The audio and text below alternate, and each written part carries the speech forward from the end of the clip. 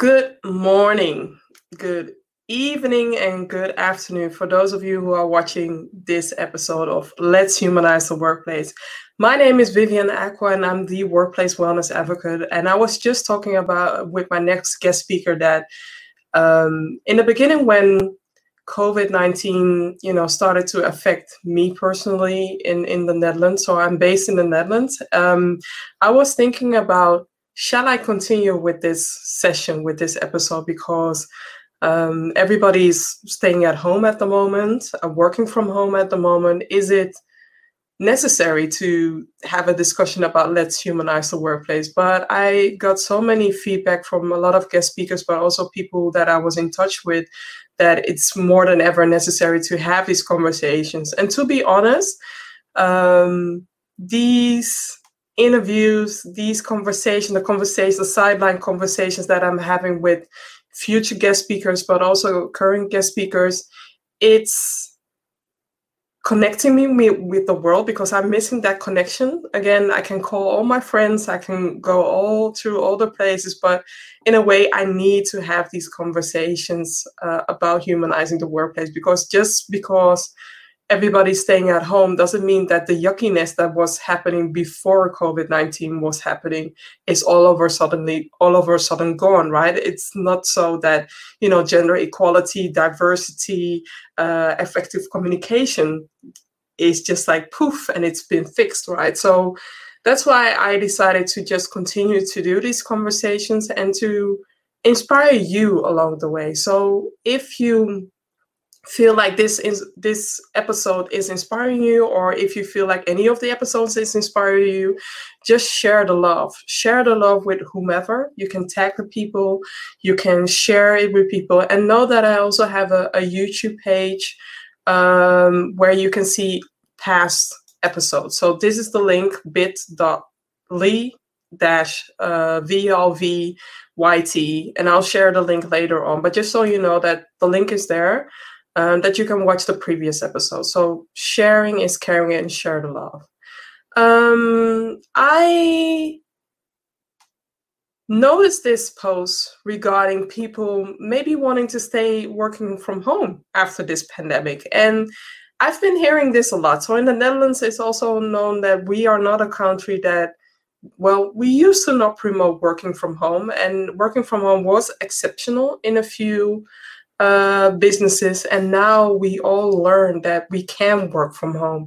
We can do it all. We can be flexible, and a lot of people are seeing the advantages. Not that it's not challenging, because a lot of people are also realizing that working from home can increase the loneliness. It can increase the challenging moments when you're working from home with your kids, or when you're a caregiver, right? So I'm not saying that it's not unchallenged, but people are definitely seeing the benefits out of it. And I'm curious to hear, are you going to work from home more often? Are you going to utilize the flexibility?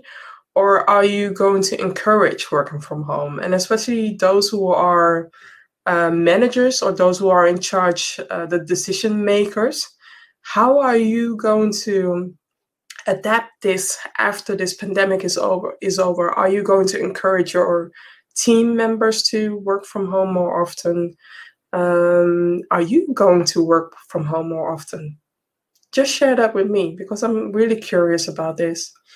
And also I know that I share this chart a lot, but this is a chart what was shared beginning of February, that was before COVID did, a lot of things now in the workplace forced us to work from home right now. But this was the chart already that people who are working from home were already challenged with the communication, the loneliness, collaborating, not being able to unplug, and distractions from home, but also being in a different time zone. And I want you to look at the top 5. Look at the top 5 and see what you can do to make it better for your people, but also see what you can do to make it better for your colleagues. And I'm so glad that I will be talking to Lisa.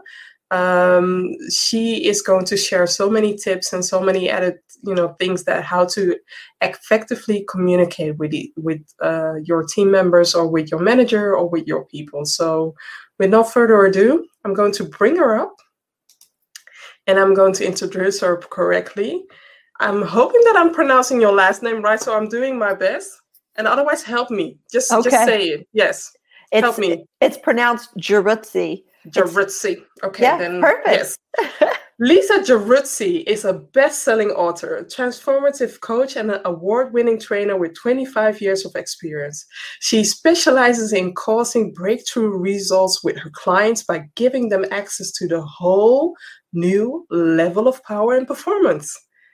And today we'll be talking about effective communication during lockdown. Thank you, Lisa, for being here. Where are you at the moment? I live in Albany, New York, which is about 2.5, 3 hours north of New York City. And how many weeks are you staying from home at the moment? Or working from home at the moment? I mean... Well, I've been working from home for 16, 17 years. I own my own consulting and coaching firm. So I've been doing work remotely for years. So, but it's been different. I used to go to my clients' workplaces, and I used to see clients in my office, and I don't do any of that anymore. I've been working from... Sorry, it's my mistake. No, it's my mistake. Sorry. Yes. No worries. So it's, I don't know exactly when it started. I want to say mid-March, but my husband started working from home shortly after that. And then that was a whole nother ballgame. So we share one office. So that has been wonderful and enlightening, let's say. Yes, definitely. So I am working from home in Amsterdam. My home is Amsterdam, the Netherlands. And I think this week is week 9 for me. I mean, I lost count because every day seems like it's the same, right? And I only know the dates because I'm doing these live sessions. Otherwise, I would definitely lose track of the dates. And I only know the weekend. So the weekdays for me are, it's not that it's a copy paste, but I lost track of which day it is. And it is that because I'm doing these interviews that I need to, look at my calendar and see, okay, which day is it? Who am I speaking? And what are we doing today to prepare myself? So when it comes to the first question, what is your connection with humanizing the workplace? Well, it's sort of twofold. I mean, today we're going to be talking mostly about communication, which is an aspect of the work that I do. And it was interesting that the graphic that you put up, the number one thing that was difficult was communicating and collaborating, which I'm not surprised. No. And frankly, people working from home has maybe shined the light on it or shown the light on it. But this has been an ongoing But is communication not also the same for people who work in the office, that communication might be one of the top 5 things that we need to work on, right? Yeah, exactly. Yeah. And so for me, the thing about humanizing the workplace, or how that makes sense to me, is it's about connecting, right? So it's not, it's not about this, what I call transactional communications, which are do this, don't do that, do that, clean up in aisle 7 kind of conversations, which are necessary. I'm not saying that those don't need to happen, but when we have an overabundance of that, when and this is what I find in the workplaces that I've worked in, when I was an employee and also as a coach and a consultant, is that when human beings are talked at in that way, for both people, there's a disconnection. Yeah, definitely. And one of the things we've learned from neuroscience, and I say we like I had something to do with it, but I mean, in neuroscience, I had nothing to do with it. But one of the things we have that has come forward is that that connecting is a biological need. Yeah, it's just not a nice to have. It's a must have. Well, we know that now. We know that, during this lockdown, one of the things that I'm craving is staying connected with my family, but also staying connected with the people that my friends and coworkers that I'm working with, to at least know that they are okay, but also that I am okay and that they are checking up on me as well. Yeah. And to me, that's what humanizing is. It's taking someone from an object that I am giving qualities to, and we objectify ourselves, we objectify others all the time, and that's the opposite of humanizing. So, I see communication on a spectrum of this transactional way of talking that I just talked about, where it's like, do this, don't do that, to the other end of the spectrum, which is more of a transformational, where there's seeing a new point of view, connecting on a different level, really exploring something together. And again, I'm not saying that you always have to be on that end of the spectrum or the other, but to at least know that there is this spectrum allows you to communicate appropriate to the situation versus having only one way of communicating, which a lot of people do. It's like, well, this is the way I communicate. And it's like, well, you don't have to do it that way. There's a whole bunch of ways that you're communicating. Then second thing that for me, why my work is about humanizing the workplace is that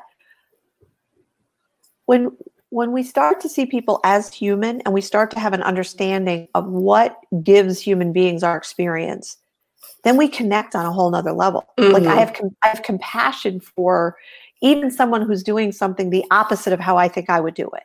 Right. So when you sort of have the background understanding of why all of us are doing what we're doing, is then you start to have a different level of compassion. And to me, compassion and connection is exactly what humanizing the workplace is all about. Aren't those ingredients a must-have when you want people to maybe go the extra mile? Because what you were sharing in the beginning, that directive way of leading people as going to aisle 5 or clean up this or do that, it's making people cringe. I mean, every time that I'm hearing that, it makes me cringe, and it makes me think like, why are you treating your people like dogs? I wouldn't even treat people like that anyway.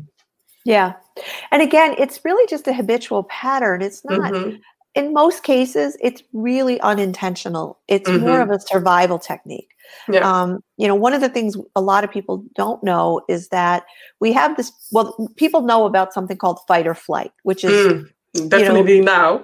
Yeah. Well, and it's the amygdala. It's a part of the brain. It's one of the earliest parts of the brain that evolved. And when that takes over, blood and oxygen that would normally go to higher functioning parts of the brain stay in the amygdala, because all we need is a perceived threat.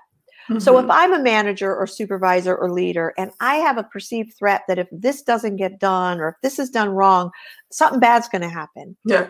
Then I'm not using the higher parts of my brain. I'm using the fight or flight. And communication in fight or flight is very transactional. It's do this, do this, do this, which now you have the other person is now in fight or flight. And you have two people who are not using the best part of their brain, the creative part of their brain, to solve or deal with a challenge. So, but sorry to interrupt, but that brings me also to the next question. And I think you were heading there. I hope that you were heading there. So what can managers do to bring out the best in their team members while working from home? Well, I'm going to say you can use this while working from home, but it's also true in working when you're all together. And there's many things, which is, here's my shameless plug, why I wrote a book about this, bringing out the best in your employees. But anyway, true. Yeah. I digress.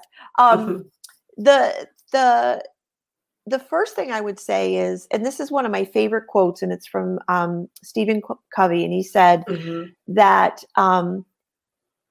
when we think of ourselves, we give ourselves the best intention. In other words, we judge ourselves on our intention. Like, I meant to do good. It might not have turned out, but I meant to do good. Yeah. But how we judge others is on their actions. And we completely disregard the intention. Yeah. And we typically put in an intention. If we do use an intention, it's got a negative slant. And because there's this conditioning for human beings that long before you and I got to this planet, there was this conditioning that, human beings are lazy. They're not going to do the best. So they have to be managed and they have to be motivated. And there was all this sort of hierarchical, gotta force people. And if you look back, because they were working for kings and idiots, you know what I mean? Way back then. So they didn't want to, what are they getting out of it? Right. But that same mentality that same conditioning has sort of carried through. Yeah. And so we live in a world where even though lots of things have changed, that habitual pattern of thinking hasn't. So when managers and supervisors are speaking in ways that don't bring out the best in them, and I get curious and I ask them, well, what's your intention? What are you out to produce? What's the result you want? The intention is 99% of the time good. Yeah. But there's the fear factor that keeps them from thinking, if I don't do this right, that person's not going to do it. So one of the first things I do is help people sort of slow down and retrain themselves to ask better questions. Yeah. So don't assume that the person's intention was nefarious or, negative, but actually get curious and wonder like, I know that this is how I took care of that situation. I'm wondering, what was the thinking behind it? What were you out to produce? What result were you looking for? Like to just get curious about that, because then you can see where the misunderstanding is. Yeah. I wanted to do X, but I ended up with Y result. Something wrong, but it wasn't because I was trying to do it wrong. It was really because my thinking wasn't, in line or whatever it was. So when a manager or supervisor, instead of assuming, but actually slows down and gets curious about what the intention of their person is, I think that is a huge way to bring out the best. Yeah, and then I agree. Can I say that the second thing I would focus on is, and this is directly related to communication, is if people would consider that they're not, when you're communicating with somebody, most of the time, how you're communicating is based on your story or your interpretation of that person, not on who they actually are. So I'll give you an example. So let's say I have a boss and I think the boss is stubborn and closed-minded, right? And I have to go in and make a request of my boss. And if I go in to make a request of my boss and the boss does this, I'm automatically going to assume, because I have a belief that person's stubborn, that this means they're stubborn. Yeah. But if I have a different belief, let's say I have a belief that my boss is open and eager to hear my ideas, when they do this, I'm going to read it completely differently. True. Same action that the boss takes. Yeah. But my interpretation and I would say my projection onto that person is now who I'm speaking with. So if I'm preparing to go talk to my boss, I'm preparing to go talk to a stubborn person. Yeah. And that's going to be like shooting myself in the foot, so to speak, you know? So instead, and we all do it, right? We know our husbands and significant others. We know who our children are. We know who our sisters and brothers. Like we already know, right? Like we already know. And this is why it's so difficult during this pandemic, this quarantine in particular, is we're shut down with the closest people to us in most cases. And we're not dealing with who they are. No. We're dealing with the character that we think they are. And then you have a terrible time with communication when that happens. It's just, it's awful. It's like, it's an illusion that person is that way.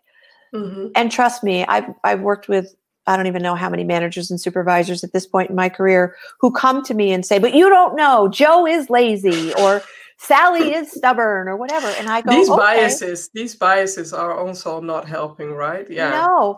And the thing is you can't see anything different, because how our brain works is that we actually have something called a reticular activator that we look for what we tell it. Our mind looks for what we tell it to see. So if I say, okay, find everything red in the room, that's all my mind is going to see. So if I think Joe is lazy, then I can only see Joe be lazy, no matter what he does.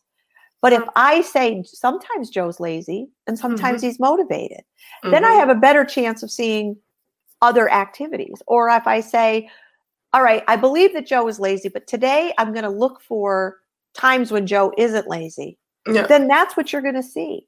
And I invite anybody who's watching this not to just believe what I'm saying. Don't trust what I'm saying. I'm asking you to go test it.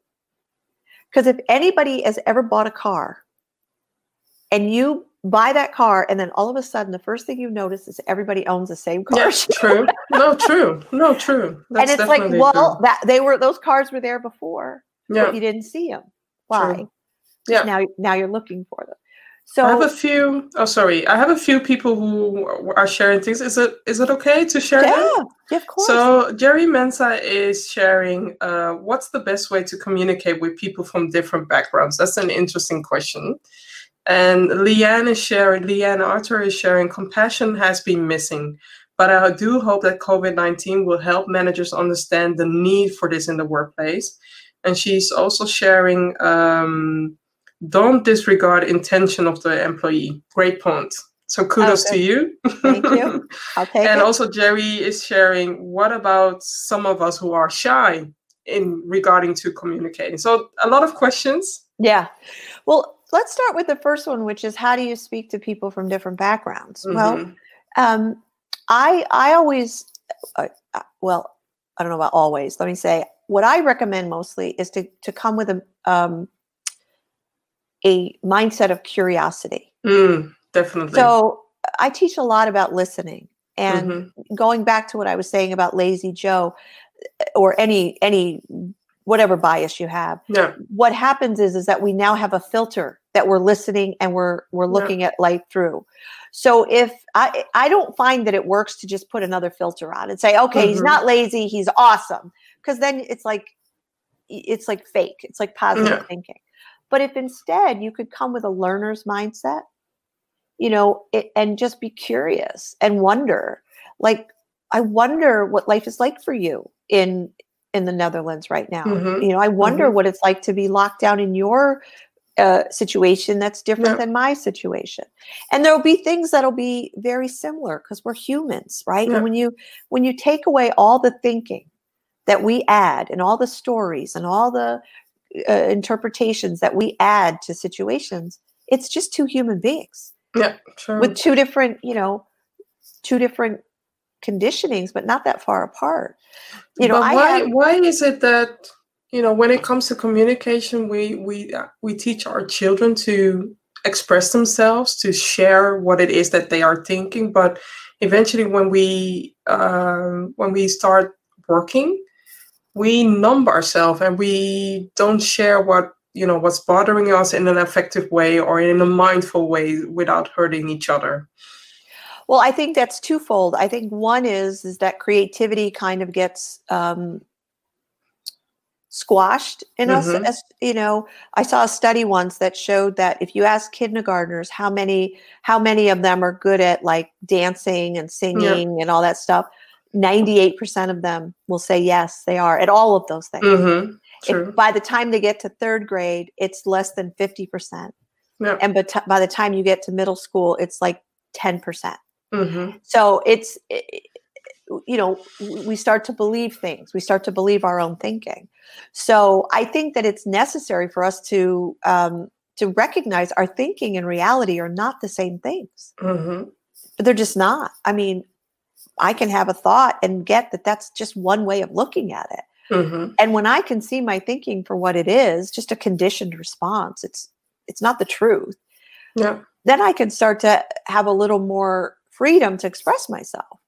But the other thing I think that you point to is what I was saying with the Stephen Covey quote, right? If let's say, someone treats me in a way that I feel is inappropriate, whatever, for whatever reason, I'm not talking, sexual or anything like that. I mean, like, I feel snubbed or I feel like somebody said something inappropriate, right? And I don't mean, again, I mean like made me feel slighted, like dumb or I understand. So I could either say, oh my God, that person hates me, or who the hell do they think they are, or whatever, right? Because I'm putting an intention in there. I'm projecting my own intention. But if I go to a person, rather than from a feeling of hurt or a feeling of you did this to me, but I go to that person with curiosity and say, I'm wondering, what was the meaning that you had behind that? Because this is how I heard. This is how I heard what you said. I'm wondering if that's what you meant. I'm wondering if that's because I'm guessing that many, many times that person is going to be mortified that they thought that, or that you thought that way, and then it can get resolved. But what typically happens is someone says something to me, I get upset. Now I start treating them differently. Now they go, well, who the hell is she? And they start treating me differently. And now it's layered and layered and layered and layered.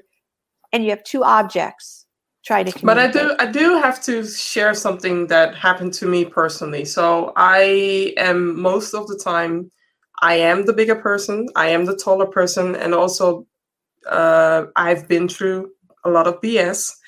And I try to see the good in people. So if in this occasion somebody is giving me a bad vibe, and I'm trying to ask them, I don't know what it is. We as Dutch people, the Dutch can be very direct. So sometimes I say it can be the way my language is, but it's not me. So I try to be very mindful, but sometimes it's not perceived like that. And then already, somebody puts some more salt on it while I am doing my best to save the occasion. Yeah. When is enough? Because you don't have to always be that person. I believe that you don't have to always be that person that has to be the bigger person all the time. Yeah, and I'm not here to dictate how, people should or shouldn't live their lives. That's above my pay grade. Yeah. But what I'm out to do is, in a lot of cases, it can be handled at that level. And then there's times that the other person is just stuck in their ways. And I've certainly met people like that many times where, I've had situations where someone said to me, well, get over it, Yeah. And, for me, I thought, okay, this isn't going to be a great relationship, but I can still be okay. I'm not going to let that person dictate who I am. Right. True. So, again, you just have to choose where you want to put your energy. But if we're talking about the workplace, and collaboration is key, I guess for me, and this may be very naive, even though I've been coaching for over 25 years, I do believe that everybody's doing the best they can, given their thinking and given how the world looks to them. And sometimes the world must look pretty messed up the way they are acting. But I also know that they've mistaken their beliefs for truth. Yeah. And we've all done that. I mean, we've all had situations where, we saw something and we would have bet our house, we would have bet our year's salary that we were right. And then we found out we weren't. Right. And then we're like, oh, my bad. Right. And I think that's true for all of us. We all can get caught up in our thinking. I'm just going to say this one other thing, and then we'll take more questions if you'd like. But, there was a time when our world was flat. Yeah. Yeah. Now, people say that's not true. Of course, it's always been round, but not for the people who lived on it. The world was flat. Yeah. And it wasn't that they were dumb. It was just, that's how the world occurred. Everywhere they looked, it was flat, right? And then, with the advancement of science and everything, and it was discovered that no, it's round, right? That, a whole new world got opened up. Well, in that same way, for the people who were born during the flat earth time, they didn't even know that they didn't know. Yeah. It was just the earth's flat. It was not something we questioned. It was just the way it was. And now, there's a lot of things that people don't question, like a flat earth, right? They just don't question it because it's just the way it is. And, as horrible as this pandemic has been, the one thing that I think that has maybe a benefit of it is it's called us into question everything. Yes, definitely. Things we thought couldn't be done. Yeah. I mean, I have a client that runs a dance studio, and everything was pointing to them closing. Yeah. Except they said, No, let's do virtual dance instruction. Yeah. So elderly people who normally couldn't go and get dance instruction are getting dance instruction. True. So everything's being called into question. And I just invite people to embrace that, because that's where innovation and creativity comes from. Is not from knowing. Knowing doesn't get us anything, really. Knowing is a past-based phenomenon. But it's also important that in this time and in this phase that we need to activate our growth mindset, because otherwise we'll be stuck, and eventually businesses are going to close down, and that's not what you want, right? No, and if people could see that as the natural evolution, again, not wishing this happened, wish it could have happened a different way. But you know what? When it went from flat Earth to round Earth, a whole lot of professions got disrupted. When we went from landlines, what we call them here, telephones that had hardwired versus cell phones, a whole world got disrupted. Fax machines disrupted the world, but we don't think about that now. We think, well, that was, of course, this is so much better. I think some people are even watching this don't know what a fax machine is. So just Google it. Just Google it. Right, but my point is, I have a bookcase behind me. How many people don't even buy books anymore? So it's a natural evolution. I get it. Like there's a natural evolution, and this again, I can't say it enough. I don't want anyone to get the impression that I think this is, I obviously wish this didn't happen. It's been a horrendous situation. Yeah. But every decade that I've been alive, there's been something like this that totally disrupts everything. And I don't remember the quote exactly, but it's something to the effect of, it's the adaptable businesses that survive. The ones that are adaptable and willing to question how they do business and what's another way we could do it. And that's what I invite managers and supervisors, going back to the question you asked me, is if you want to bring out the best in people, ask people, what do you think we should do? Involve them. Definitely involve them, because sometimes I feel like companies don't realize that, it's not only the shareholders that own the company, but it's also their employees that own the company, right? Yeah, absolutely. Because they own it because they're exchanging life energy for dollars. And when you think about that, like if I'm working someplace and I'm choosing to work someplace for 8 or 10 or 12 hours a day, I'm exchanging my life, the amount of life that I have, for some dollar amount. And when you really get clear about that, then you see how committed your people are. And you can get beyond whatever story you have about them and start to treat them like people who are invested in this business or this company or whatever it is, because they're investing something far greater than money. We only have we have a finite number of hours that we're on this planet, as far as we know. And if I'm dedicating those hours to a place, to an organization, then that's like the biggest commitment you can give. Yes, I can totally relate to that. And regarding so I'm going to skip a few questions, but I'm going to head to this question.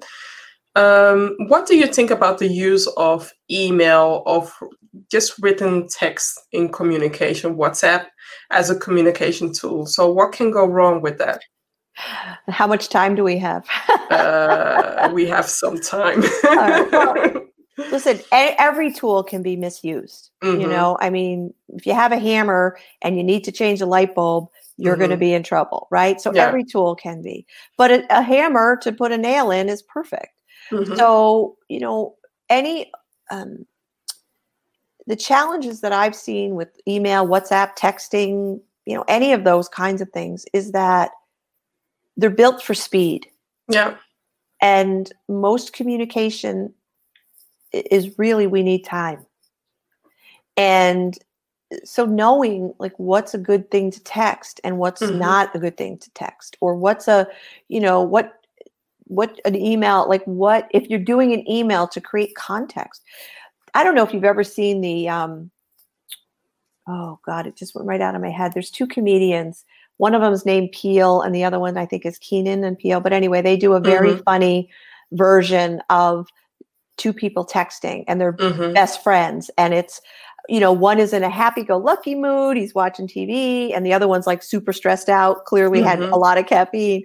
And it's just a demonstration of, if you search for it on YouTube, you'll see it. Mm-hmm. I think it's Keenan and Peele, and it is hysterical, but it's every day in the workplace. Mm-hmm. And when I do communication training, I use I use a couple of slides, and one of them is a wife texts her husband on a cold, snowy day, windows frozen. And the husband texts back, pour some lukewarm water on it. Mm-hmm. And then 5 minutes later, the wife texts back, computer is really screwed up now. Oh. Right? So it's like, what do you mean, right? Like, so it just to point out to people is right, did they hear what you meant, or did they just hear what you said? True. And texting, and again, they have a place, WhatsApp, all of that. I use all of them. Mm-hmm. But I don't coach clients through email. Yeah.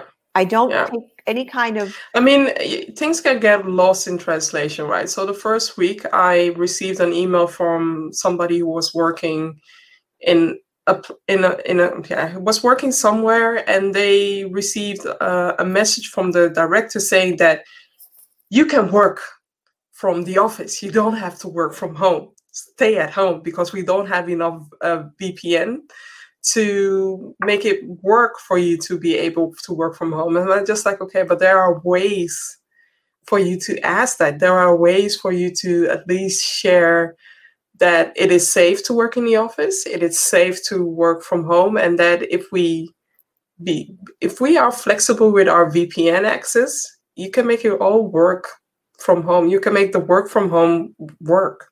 Yeah. And it's interesting because again, the intention is missing, the context is missing. Yeah. So that person who sent the email probably thought about it for hours. Mm-hmm. And then that was the thing that came out. Now the person who heard it is going to think about it for hours of how to respond and and all this time that gets wasted. Yeah. Where people think an email or text is easier, but all that time has to be spent figuring out how to get both people's needs met. True. If instead they picked up the phone or call or did a Zoom call or whatever and said, hey, I've been thinking about this. I'm wondering if you could come in. And the other person gets to say, and it gets done in like a 10-minute conversation. True. But see, people think that texting and email and all that is quicker, but it's not when you think about it. It's quicker to lose trust. It's quicker to gain more disengagement via that if you're not clear with your message and the way you message. So that person wasn't allowed to communicate anymore after that, because in the first week, the director was sending all of the panic emails, and it didn't come. It came negatively across. Sure. Yeah. Yeah, but the way, so the writing of the email takes 2 minutes or 5 minutes, but again, you add in all the time that you thought about it before, and all the time you have to spend now dealing with the miscommunication, and then you could have had one phone call and handled the whole thing. But that to me is also the issue with transactional conversations that I was talking about way at the beginning. That's what email and WhatsApp and texting is. It's all transactional, and it's a mistake to rely on it. In my humble opinion, it is a mistake to rely on that overly. It's not, I don't think those tools are meant for that. No. It's not. And so I really encourage people to come up with, ideas for, okay, when does texting work? When does WhatsApp or emails work? And where have you been effective? And what does it look like when it's been effective? Yeah. And then you could start to bring more thinking to it. And if I had one piece of, advice or coaching for everyone, is to just slow down and bring some more thinking to whatever you're about to say or do. Yeah. Because if you can slow down, the amygdala gets disengaged, so you're not coming from fight or flight. You're taking a breath and you're saying, okay, what is it I want to? What is the result I'm committed to here? What do I want to accomplish really? And is this communication, is there a way to do that that's going to get, going to get me closer to that goal? I also feel like managers and leaders in the C-suite level, this is a time to support each other, right? So if there is something there that you might think that it can come across differently, ask somebody else or ask somebody from the team if they can read whatever it is that you're sharing, so that at least you know if your message is getting across, and at least somebody who is able to share feedback, not somebody who is, say is a yes person to everything that you're saying. So I have a few comments coming in. So Leanne Arthur is sharing live energy for dollars. She loves it. And Rishika Jones is also sharing, I love that people are investing their life for dollars. So that quote is a money quote for you. And there's another quote, there's another comment coming in. Jackie Mardenborough, I hope that I'm pronouncing your name right, but she's sharing, how do you see communication developing in this technological age? I'm not sure exactly what you mean by that. I'm curious when you say communication developing. I'm not sure what you mean. I mean, there's communication is an art, not a science, and there's not a formula that, in my experience, is like a one size fits all. And I think there's been a lot of attention misdirected in trying to figure out what to say before you get to the conversation, like trying to gather your thoughts and figure out what to say. And again, I think a lot of that comes from fear. And I'm not saying fear is right or wrong. I'm just saying that coming from a place of fear, communication is always going to be misinterpreted. You can't help it. It seems like when you're communicating from fear or maybe from anger, it seems like you are the bull and you're standing in front of a red cloth that is hanging over you, like, okay, you have to attack something or you have to fight something, right? Yeah.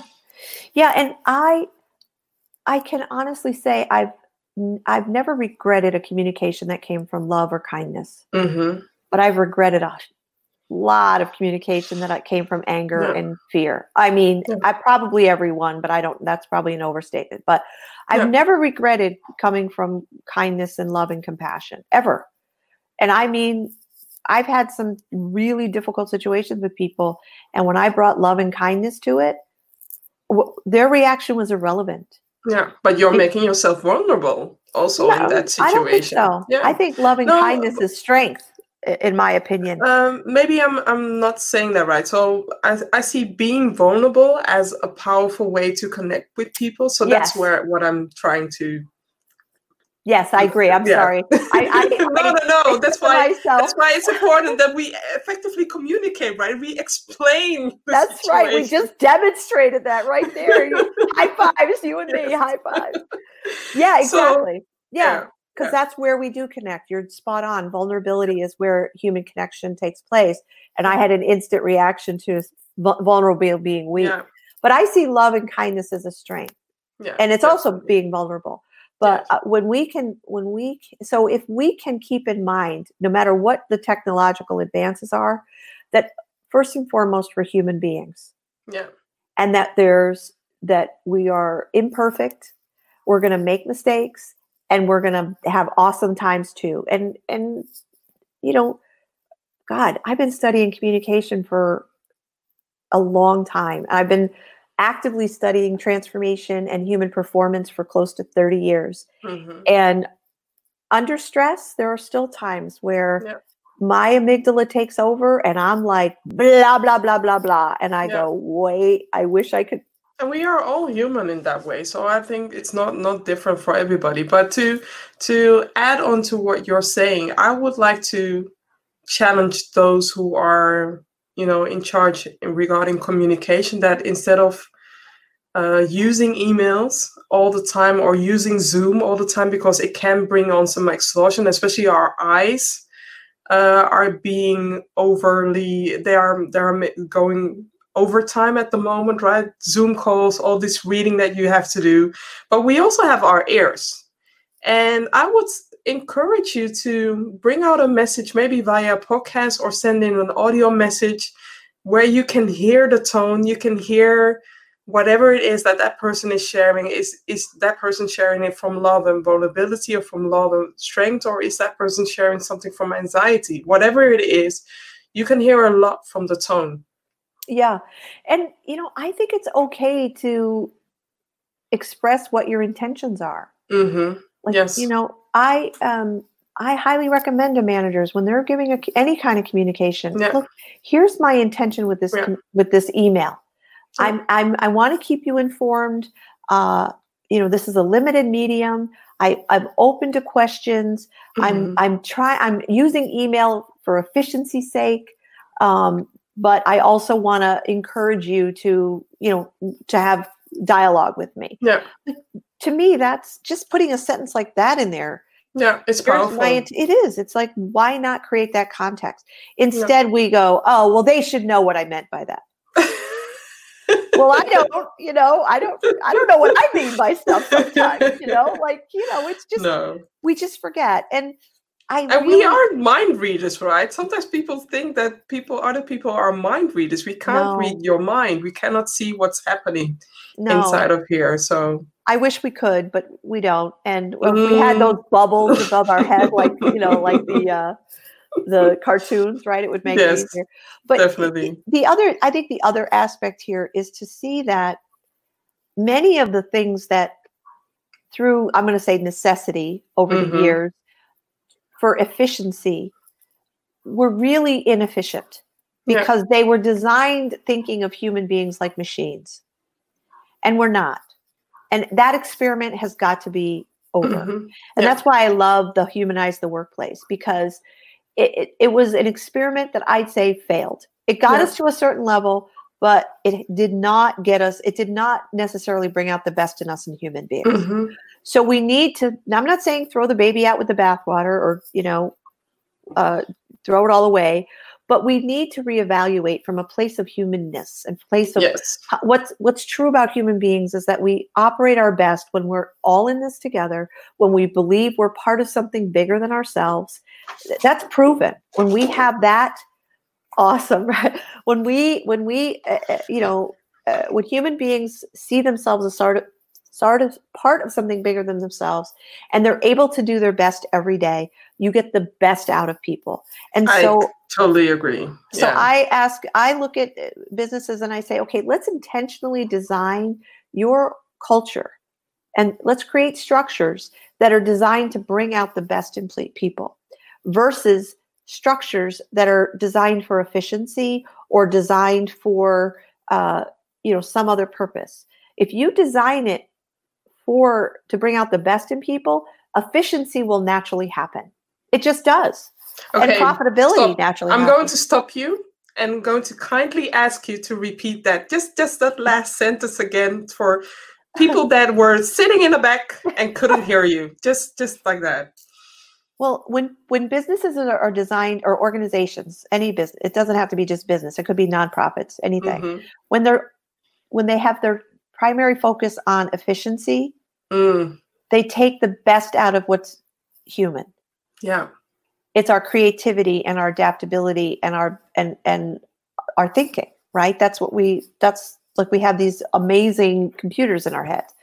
So when we design and intentionally design, not by default, but intentionally design our workplaces, organizations to bring out the best in human beings, to actually foster what's best about human beings, efficiency, productivity, and performance naturally increase. And by the way, you have to spend no money on motivation because human beings are naturally motivated. If you have any question about that, watch children play. Yeah. You don't have to motivate children to play. No, true. They're naturally motivated. And every one of us as human beings have that within us. It just got learned out of us, right? Yeah. And so when we recognize that human beings are at their best, when we're, I'm going to say, have that childlike quality, we bring our intelligence, yes, but we have that that excitement and that enthusiasm, you can create organizations that are designed for that. I've helped do that.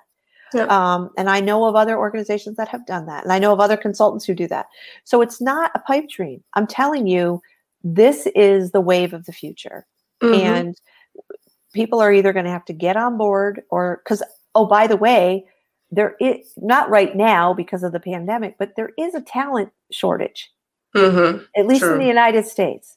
It was happening here, but now we have another thing happening. Right, exactly. COVID, but that's going to get resolved. That's going to get resolved. I predict that will. It's not, maybe not tomorrow, but at some point that's going to happen again, where there's going to be a talent shortage, and you don't want people jumping ship for $1 more an hour. True. Or more money. You want them being there because they wouldn't trade their relationship with you and the relationship with the people and the who they get to be in their organization. They wouldn't trade that for dollars. Yeah. And that's why it's so important that your company or the company that you work for shows what they are doing for their people now, shows how they are supporting their people. Because remember, we live in a digital age where you can Google a lot, you can research a lot, you can find a lot.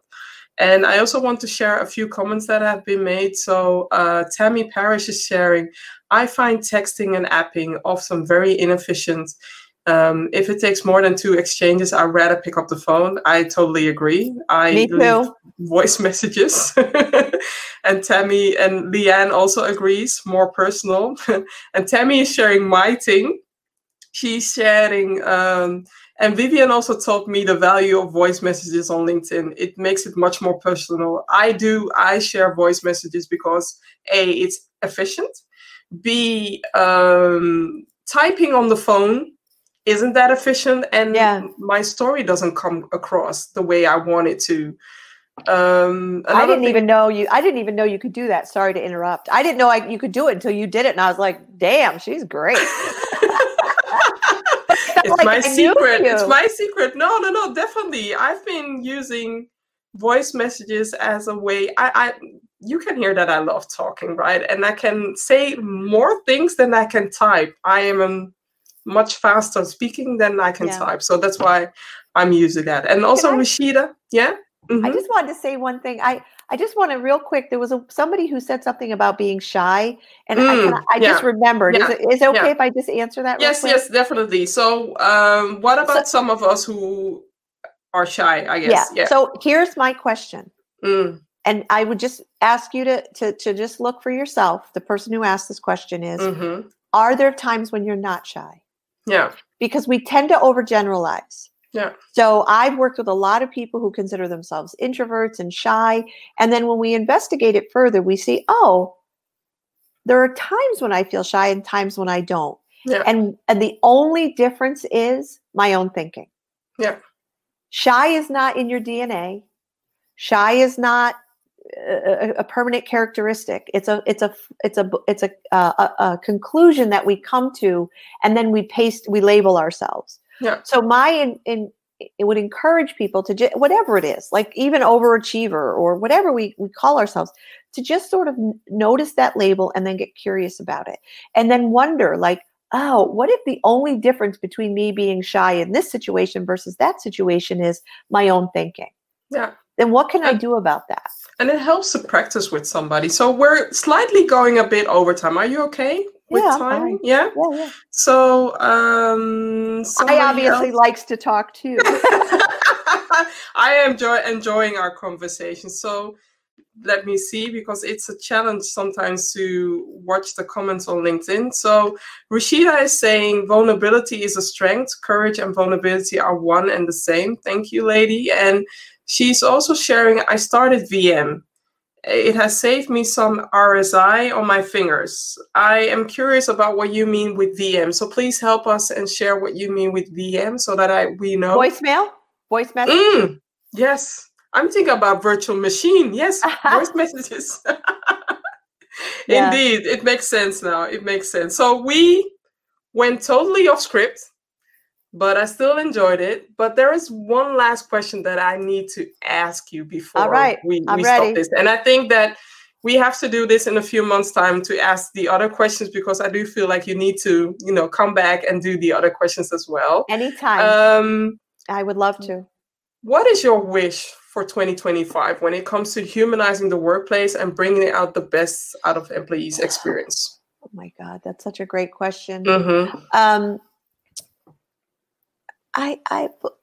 I would say I would go back to what I said, which is I believe that I would like to see organizations intentionally designed to bring out the best in employees. In other words, to recognize what is awesome about human beings. Yeah. And then to design the organization and create structures, because structure drives behavior. So if you can create structures that are designed to bring out the best in human beings, to collaborate, to be connected, to be a learning organization, to wonder together, to create, to have all that. That's all the best of what human beings are. And you can definitely see, positive examples of the companies that have that in place are surviving at the moment, who are doing their best at the moment because they have that in place. Yeah. I would say that they're thriving. Yes. Because, as I've heard said, and I don't know who said it, but that the true test of character isn't formed in a crisis. It is revealed in a crisis. So these organizations that are failing, it's, again, difficult circumstances, but it is revealing what they were designed for. Yeah. And so, so as far as my wish for 2025, I think if we were willing to question everything about what we think about human beings and actually see what's true, because not the way things are designed have not caught up with the findings in neuroscience and in what I often talk about of the principles behind the psychology of human beings. Like when you know those principles, it makes everything so easy because you're going with the flow versus trying to swim upstream. So that would be my wish, is that human beings are willing to just see how life works and then live consistent with how life works. You were sharing something about those principles. Do we need to learn more about those principles at work, or does it start from school, or does it start at home? Well, that would be a great next show, but I would say cliffhanger. Well, not only it's not that, but it's really a very powerful conversation to have, and not one to have in a couple minutes. But what I would say is, just like, imagine when the world went from being flat to round, it went because people started to live differently. And then when people started to live differently, it wasn't just at work or at school or at home. It was, they just were living differently. And then things started to change. And that's, so the more people that understand how the human experience actually works and live consistent with that, instead of living the way we do now, which is the opposite of how human beings work, then it'll pervade all those things. But I would love to come back if you would have me to talk about that. I already invited you, you have to come back. There is no if. And looking at the audience, a lot of people are enjoying it as well. So thank you for sharing your wonderful insights. And also, I feel like I have so many questions to ask you, but I really love what you shared and the way that you allowed me to free flow during this conversation. So thank you for being here, and you are definitely coming back to this. Well, good. Well, to me, what you and I demonstrated is we both thought ahead of time about what would be great to talk about. Yeah. But we didn't get stuck with that. We actually trusted our in the moment intelligence and creativity to create value. And definitely. I think we totally modeled what we were talking about, which is everything is possible when you realize that you have an in the moment creativity and intelligence. It doesn't have to be, fully scripted and planned. You can trust that. I trust you. Just me too. Thank you. So I'm going to close off. So please stay on. Please stay. I'm going to close, and then I'll be back to you soon. Okay, I'll wait. Thank you.